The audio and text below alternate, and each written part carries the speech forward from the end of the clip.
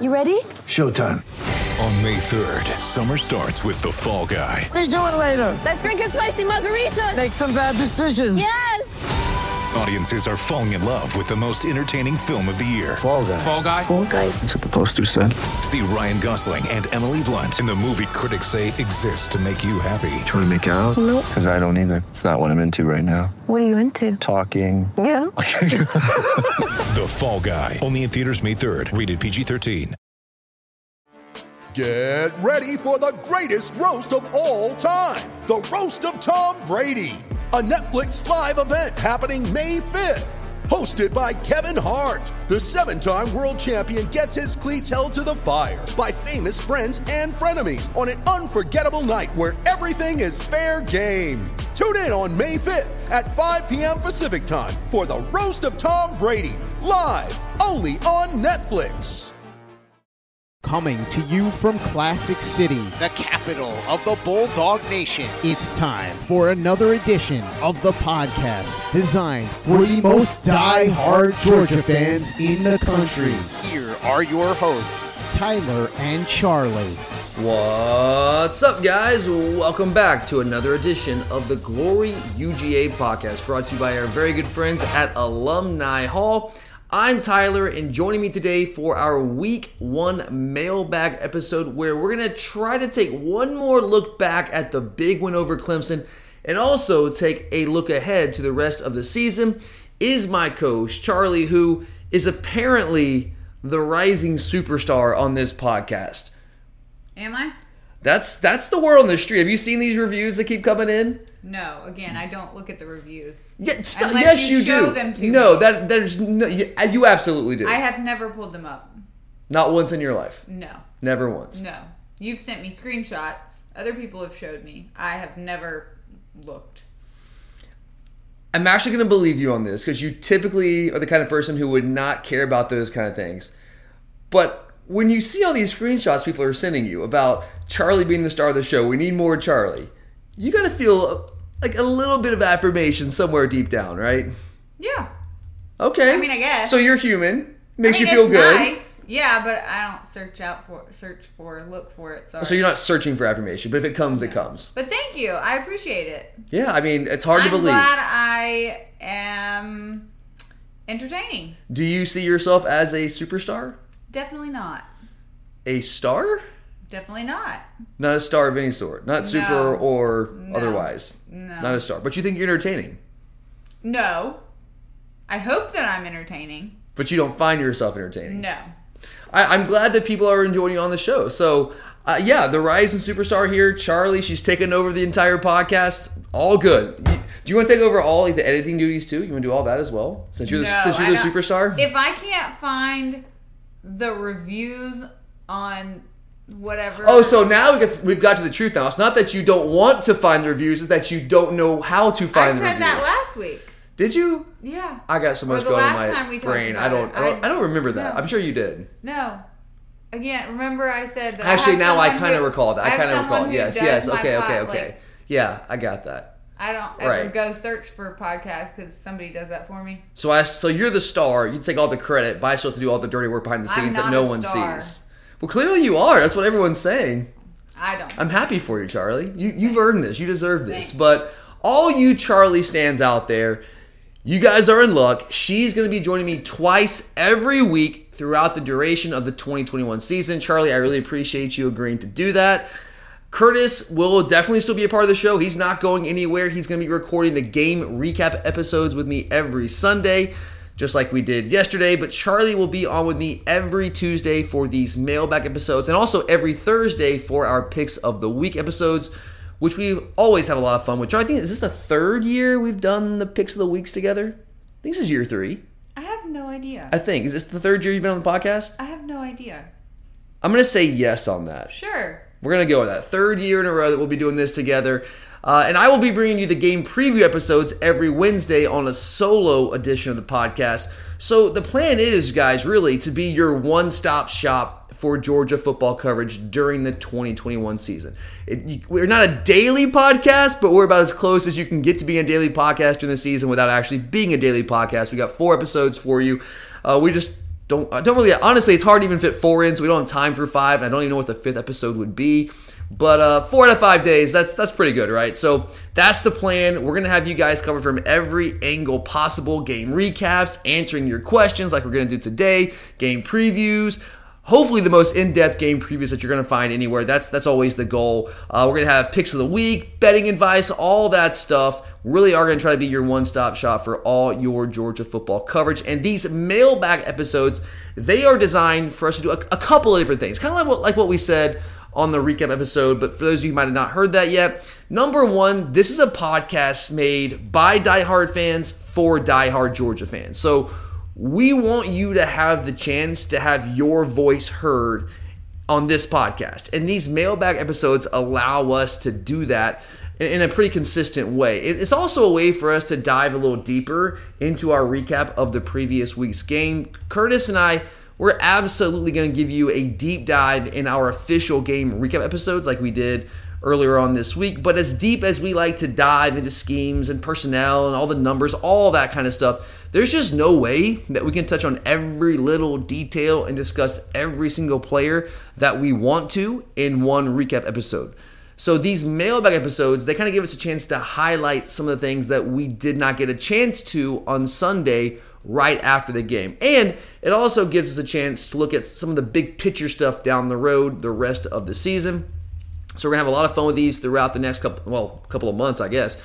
And I also do want to throw this disclaimer out there before we get to all the questions. As you might imagine, we get a lot of questions each week. I know, Charlie, you were going through those questions. You're like, oh my God, are they ever going to stop? We're trying to pick out as many as we could for today's show. There were a lot. There were a lot. There are definitely a lot. And we're going to try to roll through as many of them as we possibly can in the time that we have to record today.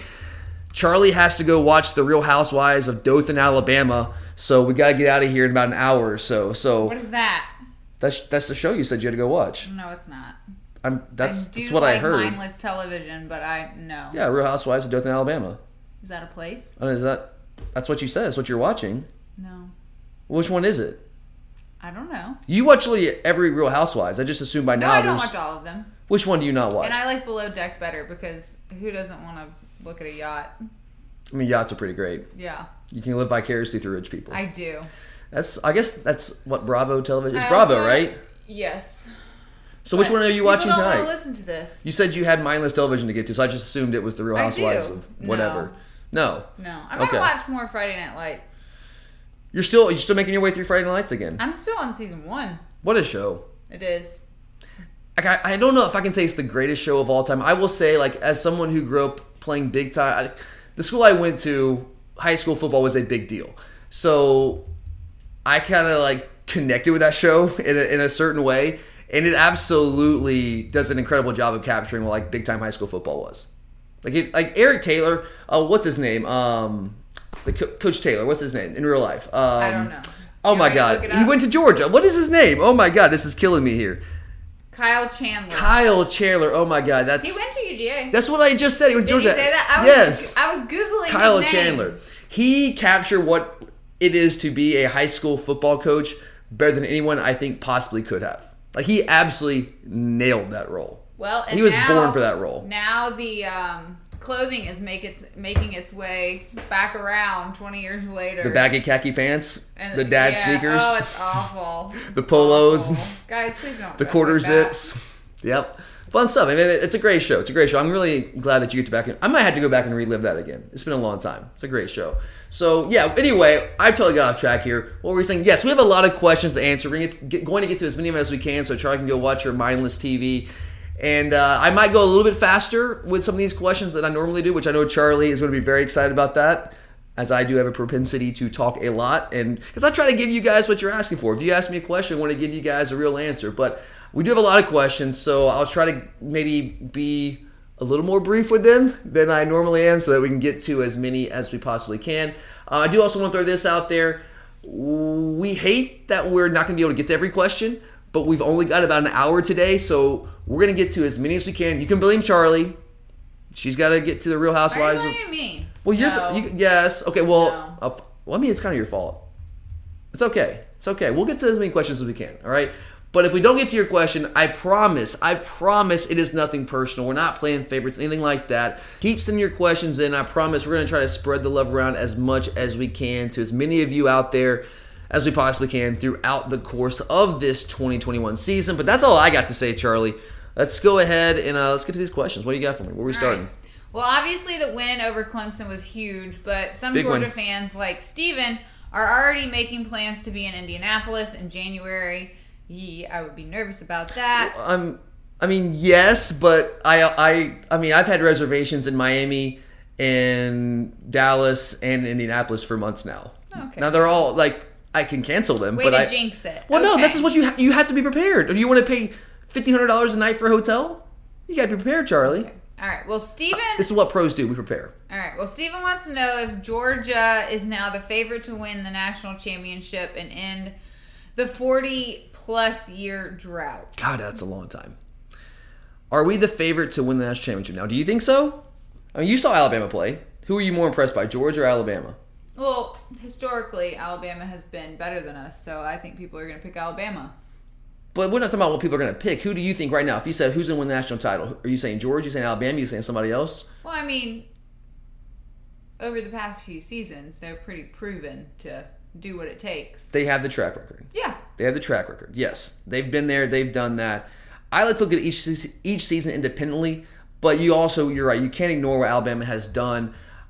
I know they look dominant against Miami, but as I told you guys last week, I feel like Miami, when we were talking about that game in our picks episode, that's a fringe top 25 team. They basically beat the hell out of, I don't know, let's say Missouri, who I guess might also be like a fringe top 25 team. Like, would people be talking about Alabama as much today as they are if they had beaten like Missouri, who might have been ranked, let's say if Missouri was ranked number 16. Like Miami, the bottom line is they were vastly overrated. What are they, 14? They were overvalued coming into this season. That's like a fringe top 25 team. But it's the name, Miami, it's the build-up all season long. There's some questions with Alabama's offense. And they looked dynamic. They looked really good. They looked like they hadn't skipped a beat. Their defense is on another level this year from where it's been the past couple years. So they're really, really good.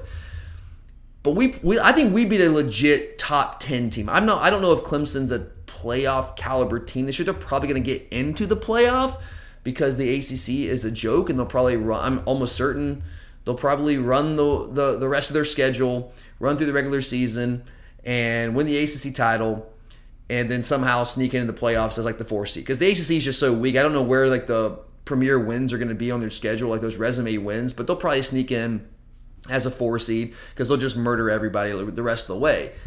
But I don't know if Clemson's like really a true playoff type team. They're just going to probably get there because by function of playing the ACC. But after what we saw week 1, I think Georgia and Alabama stand out to me as the top 2 teams. Oklahoma was disappointing on defense. Offensively, they weren't clicking on all cylinders either. Spencer Rattler wasn't bad, but he wasn't fantastic either. He didn't look like a Heisman Trophy candidate in week 1. Now, again, this is all week 1. We tend to overreact to week 1. Ohio State, they are really good in certain spots. They are elite in certain spots, but they have major questions, especially on defense. Their offensive line is really good. Their receivers are great. Running backs are good. Quarterback, C.J. Stroud, week 1, I know the numbers ended up looking pretty good when it was all said and done, but he looked really shaky for large parts of that game defensively. I mean, Minnesota's about as one-dimensional as you can get. And when Ibrahim, before he got hurt, I mean, they were moving the ball. I don't want to say at will, but they were just running it right down their throat. So there's some questions there. But again, who's going to be their challenger in the Big Ten? We don't know if there's a team out there. Maybe Penn State. They looked pretty good against Wisconsin. I mean, well, at times they looked okay against Wisconsin. But right now, I think you're going to look at Georgia and Alabama based off what we saw in week 1.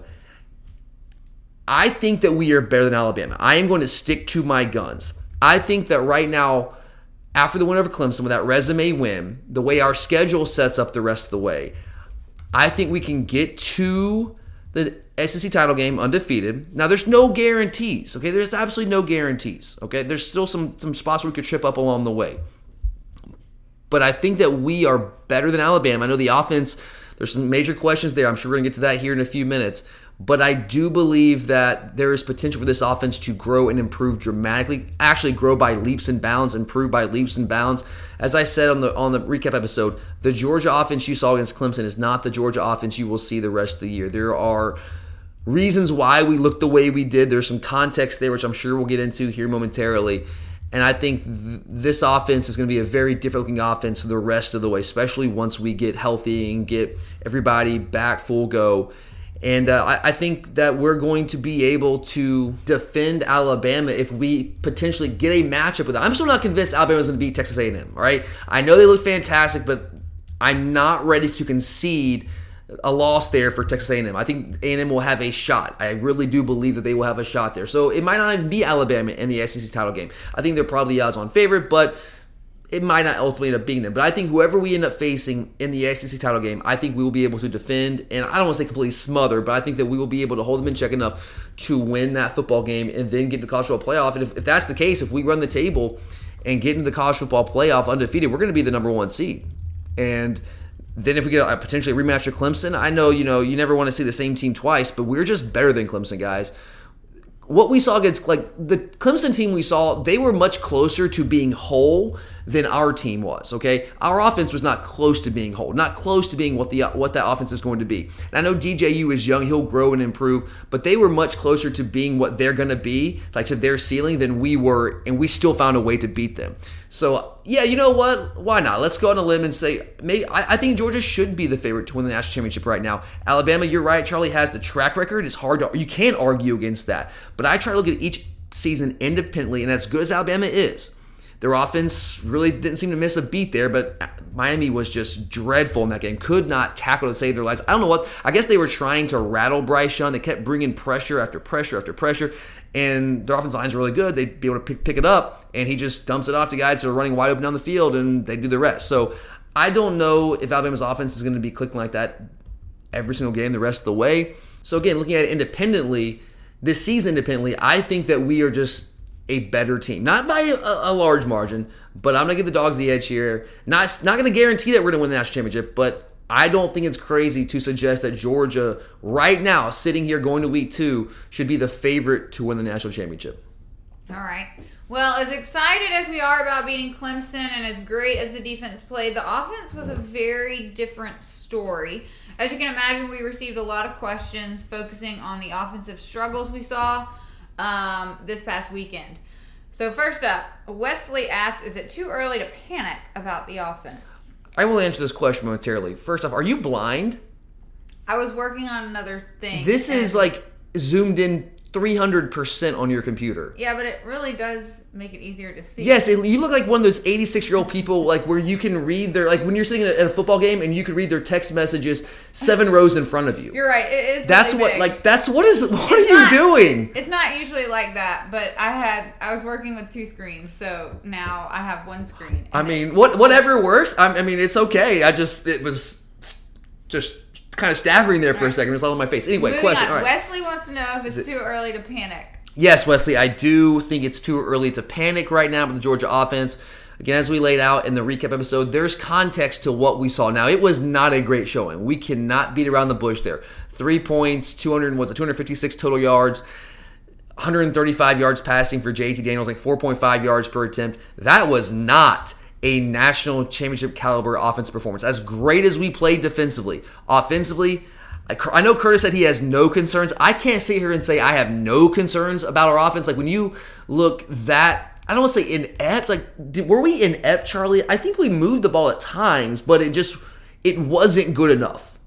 It wasn't anything different, really, from what we've been seeing. So you felt like you were watching it on loop from years past. Yeah, cause for concern. Compared to that we've been expecting changes. Yes. If the goal is, we keep hearing that Georgia's going to open things up, we're going to be more explosive, we're going to be more like Alabama, LSU, and it's okay, well, when is that happening? Because it hasn't happened yet. But I don't want to draw definitive conclusions from week 1. Again, let me tell you why. A couple reasons here. Number 1, we were just not even close to being 100%. No Darnell Washington. No Kearis Jackson on offense. We know there's going to be no George Pickens. Our starting right guard goes out after the second play of the game. Now, Tate Radlich, I'm sure I think there's a question about him later on. He's out for this season. We insert Warren Erickson, who's been playing center, but he's also been hurt, hardly been practicing at all. John Fitzpatrick played, but he wasn't cleared until like Monday of game week. Hadn't been practicing for a couple of weeks now.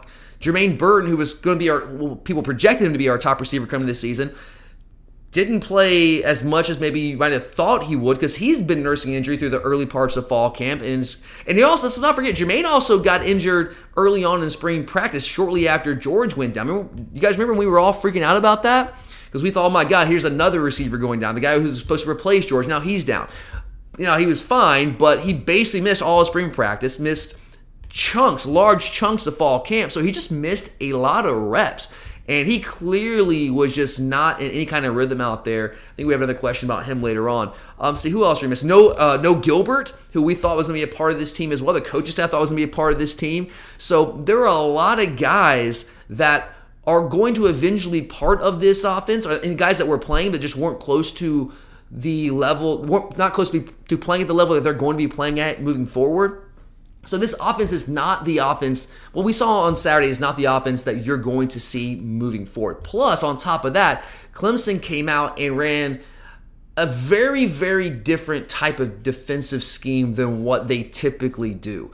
We talked a lot this offseason about how aggressive they play, how they're one of the heaviest blitz teams in the country. That's what they've been doing for years. They've built their identity defensively on that, on getting after the quarterback, on creating negative plays, just creating havoc in the backfield. Clemson does that literally over the past decade better than any team in the country. And they just didn't try to really do that in week one in Charlotte. So that threw us for a loop. Your game plan, I know, Charlie, you were killing Scott Frost after that week 0 loss when he was like, yeah, well, they came out and they were running odd fronts, so we expect them to play even fronts, so half our playbook was out the door. And I know you were killing because you said you got to be able to adjust, right? Mm-hmm. Coaches have to be able to adjust. I agree. But when you've been preparing for a team to run a certain type of scheme all offseason long, watching all this tape, and they come out and do something totally different, your game plan is out the window. And yes, you have to adjust on the fly. I don't think our coaches did a great job of that. I thought that we should have run the ball more, and I've made this very clear on the recap episode, but I thought we should have run the ball more because what they were doing is sitting in a too high safety shell all game long, trying to protect some new guys in the secondary there because you had Nolan Turner that was out, and they were just basically daring us to run the football. And they were saying, hey, we don't think you can run the football in our front seven. I thought that we could run the football in their front seven. As good as they are at creating havoc, if they're not bringing heavy blitz pressure, they don't necessarily stop the run all that well. And you guys saw when we needed to run the football, when we tried to run the football, I thought for the most part we had success, and that would have pulled them out of that too high safety shell and created some opportunities for us to throw more vertical shots down the field. So back to Wesley's question, is it too early to panic about the Georgia offense? Yes, couple of reasons. Everybody's not healthy. We're not full go on offense. We're going to be eventually, not right now, but we're going to get there, and the offense that you're going to see by the middle parts of this year, by the end of the season, will be, let's just say this, the offense that you're going to see when, like, let's say we go to Jacksonville in the middle of the year, that's going to be a very different Georgia offense than the Georgia offense that you saw week 1 in Charlotte. So I'm not panicking yet. Now, let's give it a couple of games here. If we're going into game 3, game 4, and we're still having a lot of questions about offense, if we struggle to move the ball consistently against UAB, we get a bunch of 3-and-outs against UAB, then I might start to have some more questions, even though we're still not 100% healthy there. Oh, and Dominic Blaylock, another guy, still not fully back, trying to work his way back in. So, yeah, I think it's a little too early now. And I'm not saying that we're going to be a dynamic offense. I thought we would be much better, but I'm not going to panic right now because I think there's some context to it. When you need mealtime inspiration, it's worth shopping Kroger, where you'll find over 30,000 mouth-watering choices that excite your inner foodie. And no matter what tasty choice you make, you'll enjoy our everyday low prices, plus extra ways to save, like digital coupons worth over $600 each week. You can also save up to $1 off per gallon at the pump with fuel points. More savings and more inspiring flavors make shopping Kroger worth it every time. Kroger, fresh for everyone. Fuel restrictions apply. Mother's Day is around the corner. Find the perfect gift for the mom in your life with a stunning piece of jewelry from Blue Nile. From timeless pearls to dazzling gemstones, Blue Nile has something she'll adore. Need it fast? Most items can ship overnight. Plus, enjoy guaranteed free shipping and returns. Don't miss our special Mother's Day deals. Save big on the season's most beautiful trends. For a limited time, get up to 50% off by going to BlueNile.com. That's BlueNile.com. You're a podcast listener, and this is a podcast ad. Reach great listeners like yourself with podcast advertising from Libsyn Ads. Choose from hundreds of top podcasts offering host endorsements, or run a reproduced ad like this one across thousands of shows to reach your target audience with Libsyn Ads. Go to libsynads.com now. That's LIBSYN ads.com. All right. Well, the next question comes from Don. He said that the game plan played out like you suggested, running the ball and throwing screens, so it worked. But he said when we did throw downfield, he didn't see a lot of guys open like last year. So what did you see from the stands? Help us understand why this wasn't working. Yeah, Don, you're right. What you saw on TV was what we were seeing there in the stands. I did not see a ton of guys running open, but a big part of that was the way Clemson was playing defense. They were playing a soft, too high, middle of the field open coverage. Now, there are some things that we could have done to attack that. We could try to hit. I was calling, if we're going to throw the ball into those looks, which we tried to, obviously I know we had a lot of respect for, it was a combination of things. So they were playing this kind of soft, middle of the field open, too high safety, shell, defensive coverage look. And that combined with the respect that we had for their front seven and their ability to create pressure led us to go with a game plan that was more designed around screens, quick game, that kind of stuff. So I get where we were going with that. But when they're sitting there in that too high safety shell, there are some things that we could have done. You know, again, run the football and try to pull them out of that. You can also attack the middle of the field, down the seam with a guy like Brock Bowers, something that I was calling for us to do. We didn't do that. We got the ball to him, but it was really more on those kind of quick game, screen game type stuff. We really didn't try to attack the field vertically down the seams with Brock Bowers or any of our tight ends, or really anyone in general, whether it's a tight end or anybody in the slot. So that was part of it. But like I will say, when they're sitting back in that shell like that, and they were dropping 8 at times, which Clemson just doesn't do. They just don't drop 8 guys. It's just not what Clemson does. And they didn't do that exclusively, but they did it. And you just, like I told you guys, I watched every single game they played last year multiple times during the offseason to get ready for this game. And we just don't see that from Clemson. It's just not what they do on defense. But they did it some in this game. And when you drop guys in coverage like that, there's just not much room to find anything, especially when it's a zone coverage. So I think there were some things that we could have done a little bit differently to force them out of those looks. But if they're going to stay in those looks and we're not going to do anything to force them out of those looks, it's going to be hard to find guys open. Because what you saw last year, guys, traditionally what we see more than anything, we see 2 coverages more than anything. We see a bunch of cover 1, we see a bunch of cover 3, because we see a bunch of single high, middle of the field closed defensive looks. That's what when I say middle of the field closed, means 1 high safety. He's just sitting there in the middle of the field. The middle of the field is closed off. When I say middle of the field open, we got 2 high safeties that are basically, well, you can do a couple different things, but if you're running cover 2, they're each going to have a half of the field, but that middle of that field is open. You can hit the seam routes there.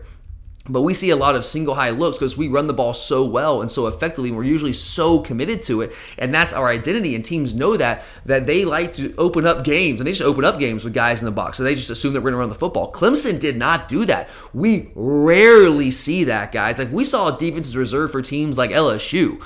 And we just don't. It's weird because they were just trying to protect those guys in secondary because they had guys like Nolan Turner not in there.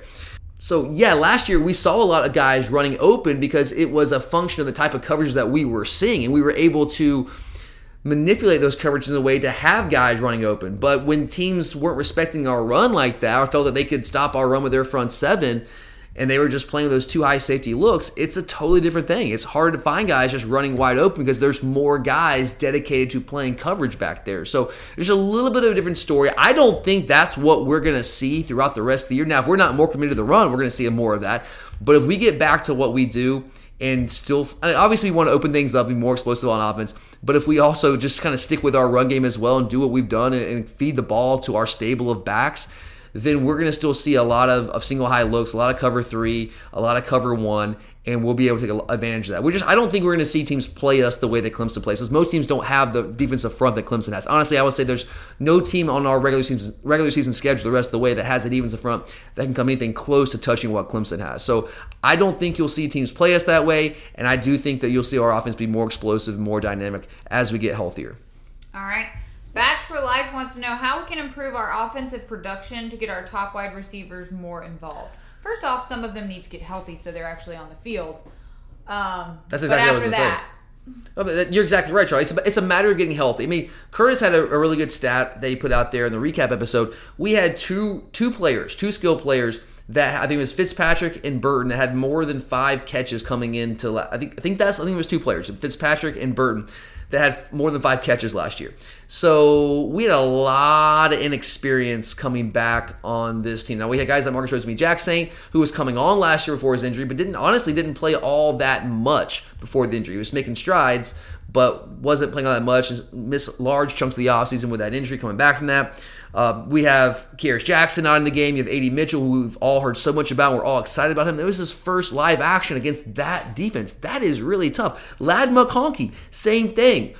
Was apparently tearing it up during fall camp, but first live action against that defense. Justin Robinson, essentially his first real game action in meaningful situations against that defense. We just had Brock Bowers, same thing. So the story goes on and on and on. So those guys are going to grow up. We're going to get reinforcements. Guys are going to get healthy. Jermaine Burton's going to get into more of a rhythm. Kearis will get back out there. Don Blaylock, I don't think, is too far away from getting out there. Now, does too far away mean 100%? Probably not, but he'll probably factor in here at some point. And at some point, guys, you know what? I'm going to say it. We're going to get George Pickens back. At some point this season, George Pickens is going to be playing football, okay? It's going to happen. I don't know when it's going to happen, but George Pickens, as long as we don't fall off the face of the earth and lose teams that we shouldn't be losing to and we're in contention, he's going to be back on this offense, and that's going to change things dramatically. So, number 1, Charlie, you're 100% right. Just get healthy. Number 2, run the football. We had 19 carries going into that final drive. That 4-minute drive, we were trying to ice the clock when we got the ball back with 4 minutes and 44 seconds. Charlie, do you remember what we did once we got the ball back with 4 minutes and 44 seconds? We ran the ball. And we ran the ball to the point that Clemson could not stop us, correct? Correct. We ran the clock out, correct? Correct. So when everyone in the stadium, including Clemson, knew that we were running the football, they could not stop us. Now you can say, as Curtis pointed out, that they were worn down, sure. But they were also worn down other parts in the second half. We could have run the football more if we wanted to, and I felt that we should have. So if you get to doing that and you force teams out of those looks, when we see more of the traditional cover 1 and cover 3 that we see, you're going to see improved offensive production because it's easier to attack those kind of coverages through the air. So it all kind of goes hand in hand there. We just got to be more committed to the run. We got to get healthy, and we got to get guys into rhythm. And I really just got to figure out an identity too. Like, we have all these guys that we're excited about, but figure out who are we going to roll with? Because we were rolling guys in and out. Who fits what role best? Those are things that come with time. A game like this against UAB is a game where you can hopefully be able to figure some of those things out. Yes, that is a very good point. Well, am I 2? What? You just talked like I was a 3-year-old. That was a very good point. You're a good boy. Really? What? I was trying to figure out how I wanted to word the next question. Oh, Thank so you. while you're trying to word the next question, you are going to demean me and treat me like I'm 3. No. Wow. All right, superstar. All right, it's your show. Do what you please. I'm not a superstar. You said that, not me. I'm just kidding. All right. Brandon wants to know if Burton is 100%. He says that he seemed like he wasn't out there on a lot of important third downs. Jermaine Burton is not, as far as I'm concerned, was not 100%. Even if he's 100% healthy, he just hasn't been practicing a ton leading up to the start of the season. He was dealing with that ankle sprain, like I think day 1 in fall camp. Now, he did get clear and he was back by the end of fall camp, but was he 100% full go? He just missed a ton of reps, so that certainly factors in there. You're right, he wasn't in there in some key situations. Now, one of the things that he's got to get better at, and I tweeted this out during the game, that dude has got to figure out how to block on the perimeter. He might be the worst perimeter blocker I have ever seen in my life. Yeah, that was really bad. Think about all the different flare routes you're trying to throw, like the James Cook situation, trying to get guys one-on-one out in space. Scary. And we couldn't do anything. We're getting hit as soon as we're touching the ball because Jermaine Burton is just like, it's what my coach used to call Olay blocking, right? A little Olay there. Like if you're the Matador and you're just kind of holding the red flag out there for the bull. That's kind of what he was doing. Oh, yep, just run through him. I wish this was videoed. Yeah, we don't have those capabilities. Videotaped. Sorry. Yeah, I guess it would be videotaped. Yeah. Live on YouTube? Live? No. Nobody wants that. No. Nobody wants that. Nobody wants that. But, I mean, we got our receivers, our running backs got blown up on a couple of different places. Jermaine Burton just wasn't interested in blocking. Just wasn't even, it seemed like he wasn't even trying. Now, again, he hasn't been practicing all that much, so there's some rust there. But if you can't block, out on the perimeter like that, especially for Kirby Smart, you are not going to be on the field that much. He has got to get better there. We saw that from him last year. I chalked it up last year to him being a freshman, having no spring practice, limited fall camp, all that. But we saw all the same things multiple times on Saturday night that we saw from him as a freshman when it comes to blocking the perimeter. An absolute liability out there, and that cannot be allowed to continue. He has got to get better at that. If you want us to start breaking off some long runs, one of the reasons we haven't been as explosive in the run game the past couple years is we're not blocking on the perimeter like we used to. I know everyone used to give Kirby Smart a lot of grief about, play these guys. Who cares if they can't block on the perimeter? They're out there to make catches. Yeah, they're out there to catch the football, but we also like to hit explosive run plays too, right? And a big part of that is those guys blocking on the perimeter. And Jermaine Burton's got to improve there. But yes, I back to the original question. I don't think that he's 100%. And even if he is, there's certainly some rust he's got to shake off because he just missed so much time during fall game. And also going back to spring practice as well. All right, next up, Brian wants to know if you see Darnell and Bowers on the field at the same time. Once Darnell gets healthy? Yes. 5 trillion%. That would be That's a lot of percents. Frightening. 5 trillion% or having them both on the field at the same time? No, having them both on the field at the same time. You're right. And Charlie, I know that we talked about this on the recap episode, but you weren't here. Was there somebody that you know that was really kind of building up Brock Bowers and trying to remind everyone you how... want credit? Yes. I know you've been talking about Brock Bowers. It was me. Yes. Oh, it was me. You're right. You're right. I apologize, listeners. No, I'm just he kidding. Likes to get I don't get many things right, so every now and then you gotta pat yourself on the back. All right, well, now I did get murdered with my lock of the week, North Carolina. That was right. So I missed that. Let's talk about Darnell and Bowers on the same. Yeah, so on the field at the same time. Yeah, we like to use Todd Monken loves 12 personnel when you got two tight ends on the field. Last year we saw a lot with whether it was Trey McKitty and Darnell, Fitzpatrick and McKitty, Fitzpatrick and Darnell. We're going to see that a lot again this year. We didn't see it a ton in week 1 because Fitzpatrick, while he's experienced, just got cleared, and he's not been practicing much at all. Bowers was a major part of the game plan. You can see very clearly from the first drive that we were trying to get the football in his hands. We think very highly of him as a playmaker out there on offense, and that's only going to continue to grow as he gets more and more comfortable in the system. We find different ways to use him, and once we get Darnell back, you better believe those guys are going to be out there on the field at the same time a lot. Think about that, guys. Think about that matchup. The matchup issues that we're going to pose for defense is when you got Darnell Washington and Brock Bowers out there at the same time. That's what I'm talking about. We got to get healthy. The offense that you saw week 1, I know it was concerning. I'm not going to sit here and say I have no concerns. It's hard to watch what we watch and say you have no concerns, but it's just not the offense that you're going to see once we get this thing rolling. And once we get it rolling, once we get everyone back, we get all the pieces. Todd Monken is almost like calling plays with one hand tied behind his back. Because he just didn't have all the players at his disposal he had planned on hopefully having available to him. So once that changes, then this offense is going to be different. I'm not going to tell you it's going to be the best offense in the country, but it's going to be a very different type of offense. And to go along with our defense, it doesn't have to be the best offense in the country. It just needs to be better than what it was on Saturday. And I think it will be once we get those guys healthy. All right, this is our last question that has to do with revamping the offense. Well, not revamping. The offensive concerns. The concerns or struggles. So Cliff wants to know, with the news of Tate Ratledge being out for the season, is it finally time to reshape the offensive line by moving Salyer to the guard position? How much does that suck for Tate Ratledge? It does. First game of the season. And I know you're a big fan of this mullet.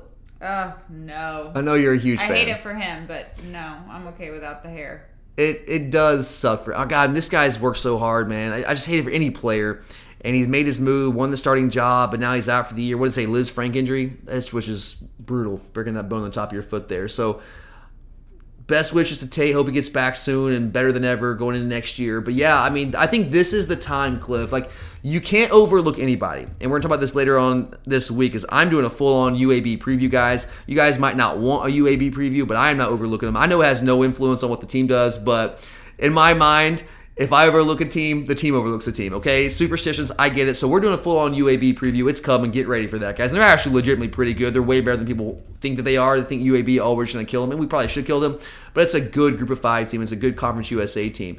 But regardless, we're still kind of entering a stretch here, a couple-week stretch where you've got UAB, we've got South Carolina at home, and we've got at Vandy. So it's a 3-week stretch where we should be able to beat these teams even if we don't play very well. So I think this might be a time. I don't want to experimentation is a tough word. You don't want to just do straight up experimentation, But I think this is the time where we're going to be able to do some different things on the offensive line and try to work some of these younger players who have really high ceilings into the equation. Guys like Amarius Mims, guys like Broderick Jones. Give Xavier Truss a shot and see what he can do.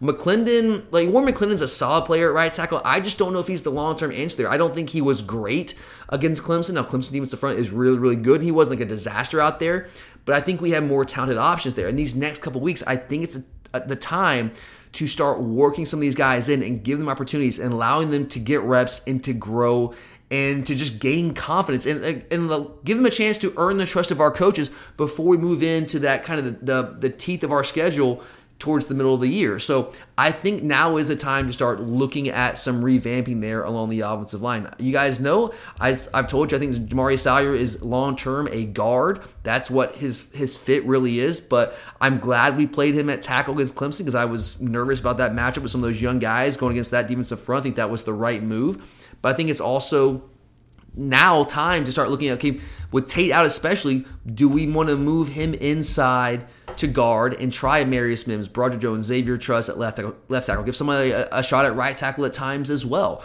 Do we want to see if those guys are ready to be players for us this season? I mean, this is the time to do it. You're not going to do that against Florida. You're not going to say, hey, Amarius Mims, you've grown up a lot during the season, so we're just going to throw you out there against Florida. That's not going to happen. This is the time to give those guys opportunities so that they can grow, they can improve, they can earn your trust, they can get some confidence. And then when you get into games against Auburn and Florida down the stretch, against Kentucky, who looks very good right now, those guys are ready to go. I think the question becomes like, all right, it's next man up. But we always talk about how we cross-train on the offensive line. We don't just say, okay, Tate Ratledge is out. Tate Ratledge is out. Who's the backup guard? It's not necessarily how we do it. Who's the next best player? Okay, so is the next best player Amarius Mims?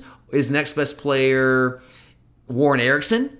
Do we keep Cedric Van Pran at center, keep Warren Ericson at right guard like we saw against Clemson? Or once Ericson gets healthy, do we move him inside back to center once his hand is good to go? That's the problem right now. It's an injury to a snapping hand. We move him in there, and you move Salyer into guard, and then you put Mims or Truss or Broderick Jones at left tackle. I think these are questions you have to answer. It really comes down to who do you think is better equipped to help you right now? Is it Amarius Mims? Is it Warren Ericson? Is it Cedric Van Pran? Is it Broderick Jones? And once you figure out who that next best player is, who's your sixth best offensive lineman, then you can mix and match to get the best combination. But you're going to have to try a couple guys out the next couple weeks, in my opinion, to see what that combination is ultimately going to end up being. So I don't know. Maybe the answer is Salyer stays at left tackle, but I think it's time to give different guys some looks and to see what the best combination is going to ultimately end up being. Okay. Well, let's talk about something a little more positive and transition to all the questions we received about the fantastic performance by the Georgia defense. First up, Corey asks, was this defensive performance more about how good our defense was or how bad Clemson's offensive line was? Are these mutually exclusive? Can it be both? Sure. I mean, I told you guys all offseason, I told you in the preview episode, the biggest mismatch in this game was going to be the Georgia front seven, our defensive line, against that Clemson offensive line. I felt strongly that we were going to completely dominate that matchup. I think the phrase I used was eat them alive. And Charlie, that's kind of what happened, right? Yeah. We ate that offensive line alive. They could not stop us at all. We did almost whatever we wanted to. So I knew coming in that offensive line was not good. And I also knew coming in our defensive line was very good. Now, is our defensive line going to dominate that like that week in, week out? No, we're going to play better offensive lines. We're not going to be able to dominate the Kentucky offensive line, who might be one of the best in the country, the way that we did Clemson's offensive line, because they're just better. But I will say, Clemson's offensive line isn't that much worse than a lot of the offensive lines that we're going to play throughout this season. I mean, is Clemson's offensive line going to be that much worse than Vanderbilt's? I mean, no. I mean, they're better than Vanderbilt. It's comparable to maybe Missouri's offensive line, maybe to South Carolina's offensive line. So it's not a very good offensive line relative to all the other talent they have on that offense. It's just the weakness of that offense. But I don't think we're going to see a bunch of offensive lines the rest of the way that are better than that the regular season. I think Kentucky's offensive line is better. Auburn's potentially will end up being better than what Clemson's offensive line was. Florida's offensive line is very comparable. It's a weakness on their offense. Missouri's average, very comparable on the offensive line, kind of like Clemson. So I just don't think the rest of the way that there's just this kind of murderer's rows of offensive lines that we're going to have to face that are really going to like slow down our defensive line. So yeah, like Clemson's offensive line was bad, and our defensive line is not probably going to put up 7 sacks like every game the rest of the way. I'm not sure we can expect that. But I also wouldn't just dismiss our performance just by saying, well, Clemson's offensive line is bad. Georgia's not that good. Clemson's just that bad. Yeah, Clemson's offensive line is not good, but our defensive line is lights out, guys. I mean, we have guys that can stuff the run like Jordan Davis. And by the way, Jordan Davis is not just a run stuffer. He can eat up bodies. That's not just what he does. But we play the run very well. We have guys that can rush the passer from the interior. We have guys that can rush the passer from the edges. We have linebackers that are outstanding blitzers. We're going to be able to create a lot of havoc all season long if we keep this up. You're a podcast listener, and this is a podcast ad. Reach great listeners like yourself with podcast advertising from Libsyn Ads. Choose from hundreds of top podcasts offering host endorsements, or run a reproduced ad like this one across thousands of shows to reach your target audience with Libsyn Ads. Go to libsynads.com now. That's LIBSYN ads.com. You're a podcast listener, and this is a podcast ad. Reach great listeners like yourself with podcast advertising from Libsyn Ads. Choose from hundreds of top podcasts offering host endorsements, or run a reproduced ad like this one across thousands of shows to reach your target audience with Libsyn Ads. Go to libsynads.com now. That's LIBSYN ads.com. All right. Our next listener, H629Z, wants to know if this is the defensive game plan we should expect all year. Says that Clemson concentrates on the pass rush and we concentrate on stopping the run. So it seems like we can do both at a top level now. What's your take? It's a great question. And I know this has been a source of frustration for a lot of Georgia fans, including myself, for a long time, that we do such a great job stopping the run, but we don't create enough havoc. We don't create enough negative plays. We don't get enough sacks. We don't generate enough pressure in general, all those kind of things. That's been a source of frustration for a while now. At least for one game, it looked like, oh my God, this is what we've been dreaming of. Like, we finally solved the Rubik's Cube. We've solved the equation. But again, you got to put in context here. Everything's all about context. In this game, we clearly had no fear of Clemson being able to run the football on us, which is something I told you guys. I didn't think they were going to have a chance to run the football on us. You lose Travis Etienne, the all-time leading rusher in ACC history. He's out the door. Your guy that you're probably going to lean on is a true freshman. Your offensive line is not very good. And our scheme traditionally has been kind of built around stopping the run with even numbers. And we clearly felt that we were going to be able to do that. And now we also felt that we could get more creative and more aggressive rushing the passer because there was not that threat of Clemson being able to run the football on us. They weren't committed to it. They weren't going to do it. And as the game wore on, as we saw more and more, they just weren't even going to try to run the football on us. We got even more aggressive as the game wore on. I mean, that first sack, think about that first sack. I think it was the first one. Whichever number sack it was that Nolan Smith had, that was a 3-man rush. We were not trying to rush the passer there. We were playing coverage there, and he just beat their offensive line. So as the game wore on, you didn't really see as many 3-man rushes for us. We were getting more aggressive. What we were doing is we knew they weren't even going to try to run the football on us. That's not always going to be the case the rest of the year. We're going to play teams that are going to try to run the football on us, and they're going to be committed to it, even if they're not having a ton of success to it or with it. Like Kentucky, for example. Kentucky's going to try to run the football on us. That's what Kentucky does. Now, they got a quarterback that can actually throw the ball as well, but they're going to be committed to run the football, even if they don't have a ton of success early on. So we might not be able to be as aggressive rushing the passer and doing some of the things that we were doing against that team because they're not just sitting back there being completely one-dimensional. So I hope that we see this level of aggressiveness kind of carry through the rest of the season, but it's also going to be a game plan by game plan thing based on what the offenses that we're playing like to do offensively, what their identity is. All right. This next question has to do with sacks. So last year, team didn't have that many sacks. What was the total? I don't know. 32, something like that, off the top of my head. 32. So it doesn't seem that high. No, that's not what we do traditionally. Yeah. Which player came out at the end of last week and said he was going to have 21? Adam Anderson. Which would demolish the Georgia single season record. Yeah. Right, because I think it was like 14. 13 and a half, I think, Jarvis Jones. Yeah. Right. Okay, so I thought that was a little outlandish. But then I was just counting them on my fingers on Saturday. At one point, I showed my husband 4 fingers. And he was like, that wasn't number 4 who got the sack. I was like, no, that's sack number 4. And then it just kept going. 5, 6, 7. It was crazy. So Chip Dog wants to know, how many sacks will the defense end up with this year? Yeah, I think I forget who it was. I want to give credit here, but I just forget off the top of my head who it was. One of our listeners sent us something on Instagram, Twitter, somewhere out there. Like this might be the 60 sack season we've been waiting for. 60 sacks would be something. If you go back the past couple years, I mean, I think Clemson, and go back to 2018, yeah, they had 54 sacks. 2018, go back to 2019. I go back to those years, so those are like full seasons. Ohio State had 54. I mean, the last time we've had someone with 60 sacks, I'm trying to look this up right now. I don't know, man. That's an elusive number. 60 sacks on a season.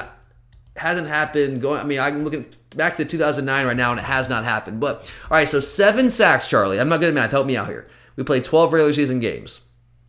What's 12 times 7? 84. 84. Wow, that was quick. 84 sacks. We're not going to get 84 sacks. We're not going to be getting 7 sacks a game. But I think that we can easily average the rest of the way. I think we could average, let's say, 3 sacks a game. So, Charlie, 3 sacks a game. Maybe, okay, I'm going to say... 3 times 11 is 33. Let's say 4. Let's say 4. Okay, 44. Okay, 44. We've got 7, so 51. Mm-hmm. I think that and that's just the regular season. That's not even considering, because nowadays in the record books you also count bowl games and postseason and all that. So let's say that we play, hopefully, knock on wood, at least 14 games. Well, if that ends up being the case, it's 44. So add 8 more, 52. If we're averaging 4 sacks a game the rest of the way, we could get to 60. I think that's a stretch. I'm not ready to go that far yet. I need to see it a little bit more consistently. I loved what I saw. We've been waiting for this, dreaming about it for so long. But it was one game against a very bad offensive line that wasn't even really trying to run the football. So that's not going to be the case game in and game out. So I'm going to say I think that we can break 50, which for us would be doing something. I'm going to go back and look at this here real quick. All right, so 2019, we had 31. Oh, my God, 2031. Then we had 2018, 24. So if we get to 50, that will more than double what we were back in 2018. That's crazy. So, yeah, you know what? I think that 50 is the number I'll go with. I think that's a number that we can realistically hit based off what I saw on Saturday night with the players that we have. Finally, getting Adam Harrison on the field. Nolan Smith is a great pass rusher. Getting some pass rushing guys like Jalen Carter, Devontae Wyatt, Jordan Davis on the interior. Being more aggressive with our blitz packages. Having some linebackers that are actually very good blitzers. Timing it. All those things kind of combine for us to do some unprecedented things with our sack totals under Kirby Smart. Okay. Our next listener, Jamie, wants to know if Nakobe Dean is greater than, less than, or equal to Roquan after tonight's performance. Oh, I love Nakobe. I know you're a big Nakobe fan, Charlie. I am, but I think not yet. I mean, obviously. I hold Roquan. Got to do a lot to be. I love Nakobe Dean. I hold Roquan in extraordinarily high esteem. Like, David Pollock and Roquan are the 2 best Georgia defensive players that I've seen in my lifetime. Champ Bailey. All right, 3. So the Mount Rushmore of Georgia defensive players in my lifetime that I actually remember watching play would be Champ Bailey, David Pollock, Roquan Smith, and Jarvis Jones. That's my... Having our Mount Rushmore, is it 4 or 5 presidents? 4. That's my Mount Rushmore of Georgia defensive players in my life. And we've had other really good players, but those are my 4. And you might get there. This was the first game of the season. You never know. But right now, no. Yes. That's a great way to put it. I'm open to the idea. I don't think he has the physical tools that Roquan had. I don't think he's as fast as Roquan is. I don't think he's quite as athletic as Roquan. He's not quite as big as Roquan, although Roquan wasn't huge himself, but he was bigger and thicker than Nakobe is. But he's very fast. He's very quick. He's very explosive. Just not. I think Roquan is just a notch above where Nakobe Dean was. All right, and then there's no knock on Nakobe. Nakobe's fantastic, but Roquan, we're talking about, in my opinion, an all-time Georgia great defensive player. Hopefully, Nakobe can get to that by the time the season's over. But you're right, Charlie. I don't think he's there right now. All right. So going off of that question, I'm going to put the next 2 together. Trey wants to know if Nakobe Dean will win the Butkus Award, and Caleb wants to know if there will be any award winners at the end of the season. I would not put it past Nakobe to win the Butkus Award, because we have a rotation linebacker, but Nakobe's on the field far more than the other guys. He doesn't really come off the field much. He's a true 3-down linebacker. Our coaches love him. He's a leader of the defense out there. And to win those awards, a couple criteria. We got to put up numbers. He's going to put up numbers. He's going to be out there a lot. All right. He had a sack and a half last year, Charlie. He had 2 against Clemson. All right. So he's already surpassed his sack totals from last year in one game. So he's going to put up numbers. You've also got to be on a really good team. We're going to be really good. I don't know if we're in the national title, but we're going to be really good. We're going to be a contender all the way. And you also have to have those kind of like Heisman moments. I know the bucket's not the Heisman, but you have to have those big moments in the big games when everybody's watching. And he was the best defensive player out there, right? On Saturday against Clemson, and everybody was watching that game. So from week 1, he's already now in the national consciousness as one of the best linebackers in the country. And he plays one of the top teams in the country. And he's going to continue to put up numbers. So I think it's a very realistic possibility that if we continue to win this season, and he continues to play like he has, he's already gotten everyone's attention. I do not think at all that it's outlandish to suggest that Nakobe Dean could win the Butkus Award. So if I had to say right now, I mean, it's hard to predict. It's week 1. But yeah, obviously he's got a very legitimate shot. And what was the second question? You said you're going to put 2 together? Yeah, any other award winners on the team? Jake Camarda Ray Guy Award. Okay. All right. Camarda's a beast. Okay. All right, our next question comes from Lynn.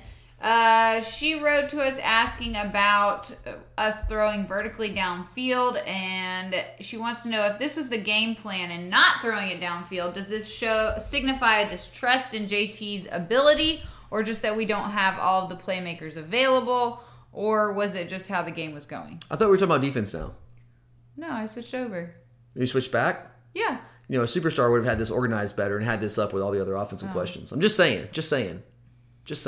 Okay. Just Would kidding. you like to start No, this it's over? we're not starting this all over. You can do some editing to make it work like that. No, it's all good. I love this question from Lynn. Thank you for listening, Lynn. We don't get a bunch of questions from our female fans out there, so I really appreciate you throwing this out there, Lynn. I know you've been listening to us for a long time, so definitely appreciate that. So, talking about JT... All right, I'm sorry. Read the question for me one more time. I lost focus there. That's on me. Lynn said that she's heard fans being worried about UGA not throwing vertically downfield and taking the shots. So was this the game plan? Does it signify a distrust in JT's ability, or just that we don't have playmakers available? I do not think this has anything to do with JT Daniels and a distrust in his ability to throw the football down the field. Like I said earlier, I think it's more so about the scheme that Clemson was playing and that kind of catching us by surprise, and also taking away some of the throws that we were hoping to be able to make and incorporate into the offense coming into the game based on what they had done defensively in the past, like basically since Brent Venables has been at Clemson. And we also didn't have those playmakers available, as you mentioned, Lynn. So I think that was what it had more to do with anything. I don't think it had anything to do with us not trusting JT. Kirby's been very open all offseason long about how much trust and faith he has in JT. Sure, that could be coach speak, but I thought JT Daniels, honestly, Charlie, and like, tell me if you disagree, but I know the numbers weren't great. 22 of 30 for 135 yards, like 4.5 yards per attempt, no touchdowns, interception, did have that one pick. I thought he looked in command. I don't think he was trying to force anything. Now, there was the one interception, but that wasn't him trying to force the ball. He just got fooled there. He thought that the linebacker was going to carry the tight end up the seam, and he just kind of peeled off after JT made the throw and made a great play. Kind of baited JT in that throw, but I thought JT was in command. I don't think he looked flustered. I thought he took what the defense was giving him, which wasn't much, and he wasn't able to push the ball down the field, but he wasn't getting flustered and trying to force balls down the field, which some guys would do. And he was taking what they were giving him, taking check downs, screens, working that game, getting some of the right run plays when he needed to. And I felt in control in that game. I don't think he looked like he was flustered, frustrated, anything like that. I would not read anything into what we did offensively in terms of like, do the coaches trust JT Daniels? I think the answer is absolutely they trust JT, and we'll see this offense open up as early as this week. Okay. Our next question comes from Josh. He wants to know if Darion Kendrick had a subpar game, or is this just a typical beginning of the season growing pains situation? Josh said Kendrick seemed lost at times and benefited from the miscommunication on Clemson's part. Hey, Josh. I love the question, man. Thanks for being with us, buddy. But, yeah, so Kendrick, I'll be honest, I don't think he had a bad game. I also don't think he had a great game. I'd say he was fine. He was solid out there. He didn't kill us. There weren't moments where Clemson was picking on him. There were a couple times where some guys over there were running open, and I think there were some miscommunication moments where there was some miscommunication. He still knew the team. He wasn't here for fall camp, so that's still going to be, or he wasn't here for spring practice. He was here for the fall.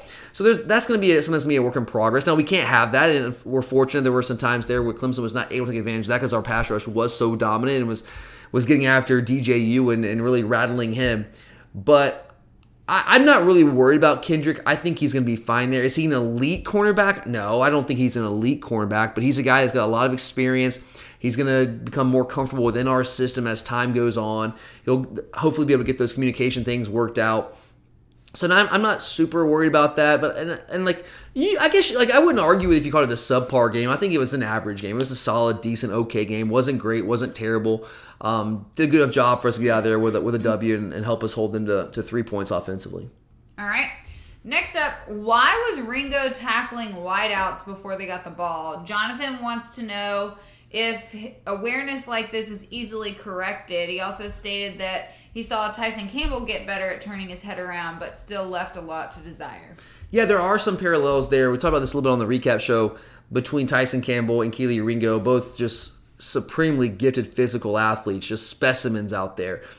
And guys that, from an early age, clearly showed the ability to be in phase and to be in really good position and coverage, but just kind of panicked at times as young players. And look, Keely is in a different position. I mean, Keely just did not play at all last year. Spring practice was his first time to get out there in real contact reps, so he's going to be very much a work in progress, but he has the physical tools. It is a great comp with him and Tyson Campbell. But Jonathan, I do think this is something that he can improve on. We saw Tyson improve on. Was Tyson ever elite with the ball in the air? No, he was never elite with the ball in the air, but he certainly got better and better and more comfortable as time went on. I think you're going to see that from Keely as well. And again, as Keely gets more and more reps, more and more game action, and kind of works that rust off, he's going to get better and better at that. The kid just panicked. He's in a big moment in the bright lights, and the ball could be a touchdown. He didn't know where the ball was. He was in great position, but he didn't realize he was in great position. He just tackled the guy. But, I mean, there were those 2 pass interferences, especially the one where he tackled the guy in the end zone. That's a high-profile fail there. But all in all, I thought he played pretty well against a really good group of receivers. Now, the pass rush certainly helped, but I don't think he was completely out of his league and out of his element. I think he's going to be fine and just get better and better and better as time goes on. All right. Next up, Dalton wants to mention that Channing Tindall did not have the biggest linebacker performance, but it's definitely worth mentioning. He wants to know if we've forgotten about him to a degree, and where does Channing Tindall go from here in terms of team contribution? Dalton, this is a great point. I'm really glad you brought Channing Tindall up. And I was kind of waxing poetic about a couple of the guys on the defense on the recap show, talking about Chris Smith and Latavius Breeden and Amir Speed, how these guys waited their turn, went to work, didn't have that sense of entitlement, humbled themselves, and got better, didn't transfer, and now their time has come. And I completely whiffed and just did not throw Channing Tindall in that equation as well, because he absolutely deserves to be in that conversation along with those guys. He's done the same thing. This is a guy that played ahead of Quay Walker as a true freshman, and then fell behind Quay once Quay got more comfortable playing inside linebacker. Could have transferred. I would say 98% of college athletes in that situation would have transferred. He did not do that. He stuck with his commitment. He stuck with his guys, his coaches, kept working, didn't have that sense of entitlement, and I love that he is having some success up there and getting more and more playing time, which we started to see him come on more and more as the season wore on last year. But he is kind of that forgotten guy to inside linebacker. Now, he did benefit from getting a lot of reps in fall camp because Quay was a little banged up during fall camp. Got cleared about a week and a half or so before the first game to be 100% ready to go. But I really like Channing Tindall a lot. I think he's probably our most explosive inside linebacker. I mean, that guy is shot out of a cannon. Like when he identifies a play like on the perimeter, on the edge there on the perimeter, whether it's a screen or a run, and he reads it and reacts to it, he is shot out of a cannon. There was a play, I'm pretty certain that it was Will Shipley, who's got great speed himself as a true freshman running back.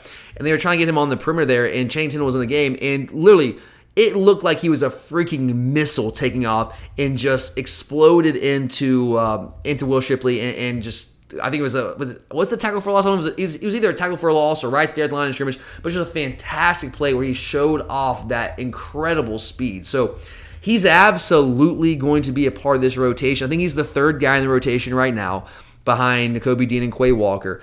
But he has a chance to work himself into that starting lineup potentially. I mean, regardless whether he starts or not, it's almost just semantics at this point. He's going to play. He's going to play a lot. He's going to have a role in this team. I think he's a good blitzer. All of our linebackers are actually really good blitzers. But he's a guy that he absolutely could be a 3-down linebacker because he can run like, I mean, all of our linebackers run. I don't think any of them run as well as Channing Tindall does. So, yeah, I think we do forget about him sometimes. I'm really, really excited for him that he's having the kind of success that he's having, and it's also really, really good for our team that we have some depth like that inside linebacker. All right. Last question. Matthew's getting a little bit ahead of himself, but he wants you to compare Clemson's defense to Alabama's defense and wants to know who has the better unit between the two teams.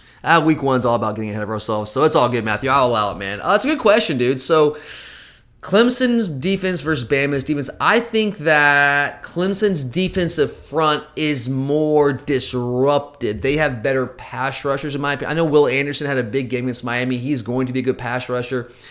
I think Miles Murphy. I just don't think that Alabama, they have some good run stoppers in the middle of that defense. Mathis is really good. DJ Dale got those kind of guys. They don't have a guy like Brian Bresee who can be a dynamic pass rusher from the interior. They don't have that kind of guy. They're better at inside linebacker. I think Christian Harris and Henry To'oTo'o are as good of a duo as you're going to find in college football. They are. I mean, our guys are great, but those guys are really good too. And so I think they're better than Clemson's guys. I think Bama's also superior in the secondary. I think Bama's defense is better. I think we have the best defense in the country. I think Bama probably has the second best defense in the country. Then Clemson's right there in that conversation, somewhere 3, 4, 5, somewhere there. But Clemson has issues in the secondary. That's why they were playing that coverage they were playing, especially at safety. If Nolan Turner's out long term, we'll see there. Andrew Booth is a really good cornerback, but Goodrich, Jones on the other side there at safety, there are some major questions. Alabama is just superior in the secondary, so I would take Alabama right now over Clemson defensively. All right, well, that's it for today. All right, guys, that's all we got. Charlie's got to get to the Real Housewives of Dothan, Alabama, so we will be back later this week. I will be back actually on Wednesday with our UAB game preview. And then Charlie will be joining me again on Thursday for our picks of the week, which we always have a lot of fun with. So thanks for listening, guys. Hope you guys enjoyed this look back, one final look back at that huge win against Clemson. Also looking a little bit ahead as well to the rest of the season. But thanks for listening. For Charlie, I'm Tyler. And as always, go Dogs!